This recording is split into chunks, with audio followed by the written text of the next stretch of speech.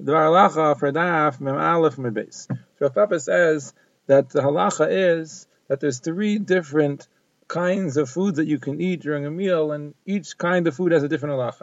There's Dvarim Habayim Machmas Hasuda B'toch Hasuda, and on that you don't need to make a bracha, not before and not after. Then there's things that are Shaloi Machmas Hasuda B'toch Hasuda, and on those you need to make a bracha before, but not after Birchas Hamazon and Patras. And then there's things that are la'achar suda, and on those you need to make a bracha before and after Birchas Hamazon does not pater them. Now, Taisus brings from the Ri the following explanation: Dvarim habayim machmas hasuda b'teich hasuda means foods that are ragil to come because of the meal. In other words, you're eating a meal of bread, and when you eat a meal of bread, so you typically eat these foods together during that meal, even if you don't actually eat it together with the bread, but you normally eat it during the meal of bread. So on those things, Hamaitzi paters them and Birchas Hamazon paters them. Then there's Shaloi Machmas Hasuda B'teich Hasuda. Those are foods that don't come as part of the meal, fruits and the like, and you happen to bring them during the meal. So since it's not part of the meal, you have to make a bracha before. But since it comes during the meal, Birchas Hamazon paters. And then there's La'achar Hasuda, things that you actually bring after the meal. You've completed the meal. Taisa says, Mashch Yadem in a pass. You've pulled your hands literally away from the bread. You've stopped eating bread. You're done with the bread. And then you bring food. And it doesn't matter what kind of food. Any food that comes after you've stopped eating the bread, you've been Mashch Yadem in a pass. So that has nothing to do with the bread anymore. And you have to make a bracha before. And the Birchas Hamazon won't paters, you have to make a bracha achreina as well. Taisa says that level we don't have today. There's no such thing as la'achar suda because we're never moishech yedidim in the past. We're always potentially still eating bread up until when we bench. So the Rosh explains the Gemara like the Ri, and also does the Tur, and that's the way the Shulchan Aruch paskins.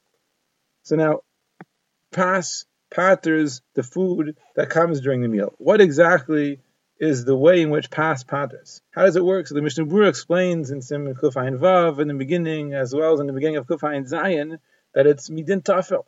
All the foods that come to be malafis to pass, that come to give flavor to the bread, to be eaten together with the bread, are tafel to the bread. Even if you don't eat it actually with the bread, but since it's usually eaten together with the bread, so the bread paters it, it's tafel to the bread. Since the idea is that it's tafel to the bread, the Mishnah Berurah has a suffix. What would be if a person was not intending to eat a meal of bread? He's eating a meal of whatever foods, he's eating chicken and whatever, and he decides to wash in bread in order to pater them. Maybe it won't work, because these foods aren't tafel to the bread. The bread is tafel to them, you're only eating the bread because of them. He has a suffix. But the Aruch HaShulchan understands differently. The Aruch HaShulchan says it's not that those foods are tafel to the bread. It's that all the foods that you eat to fill yourself up, to satisfy your hunger, that's all like included in the bracha of hamaitzi. Hamaitzi lechem min haaretz, it's for the actual bread, but all the food that you're eating to fill yourself up, that's also like, included in the bread. So it's not that it's tafel to the bread, it's that the bracha goes in them as well. And therefore it's pashut according to the Aruch HaShulchan, is that as long as you're eating a kezayis of bread, you will make hamaitzi on that, and it'll include all of the other foods that are part of the meal. Now, the Gemara says that peiros are not part of the meal. Those are things that are shaloi machmas hasuda, and therefore you have to make a bracha on them. But we'll see that's not always the case. For example, the Achronim discuss some kind of a kugel, like an apple kugel or a cranberry kugel, and some actually said that you have to take some of the fruit out and make a bracha. But l'chayr, today things are different. It must be that the Metzias has changed. Rav Nissen Karelitz writes this as well. Apparently, the eating habits have changed today. Of course, when we bring a kugel like this during a meal, it's no different than a salad. It's like any side dish. It's as much a part of the meal as anything else. And it's pashat that you wouldn't have to make a bracha on the fruit inside of these kugels. Now, how about an entree? You sometimes have fruits for an entree, a fruit compote, a fruit salad. So, Taisus' lashon, it's interesting, is that all the things that you're ragil to eat with the pas, meaning you bring them when you're eating pas, so the pas paters them. The Rash's lashon is that you usually eat them and they come as the ikra asuda. So what does that mean, the ikra asuda? Does it mean specifically like the main course? How about the entree? According to Taisvis, it's things that you eat when you're eating pas. And apparently people have, an entree of a fruit salad. So it would seem that it's possible to say that a fruit salad should be included and be niftar with the bracha of the pas. So what's the halacha? So l'maisa many paiskim were mekel. They said that the fruit that you eat as an entree is part of the meal. Rav Nissim Karela said you shouldn't make a bracha on it. So was Amir Arbach, Rav Eliashiv, Rav Azner, they were of the opinion that when you eat fruit at the beginning of the meal, you're not eating it like part of the meal. You're sitting at a meal, but you're eating fruit. The way you always eat fruit, you want a little bit of a sweet flavor in your mouth, and therefore they assume that it's like the Gemara talks about, and you have to make a bracha.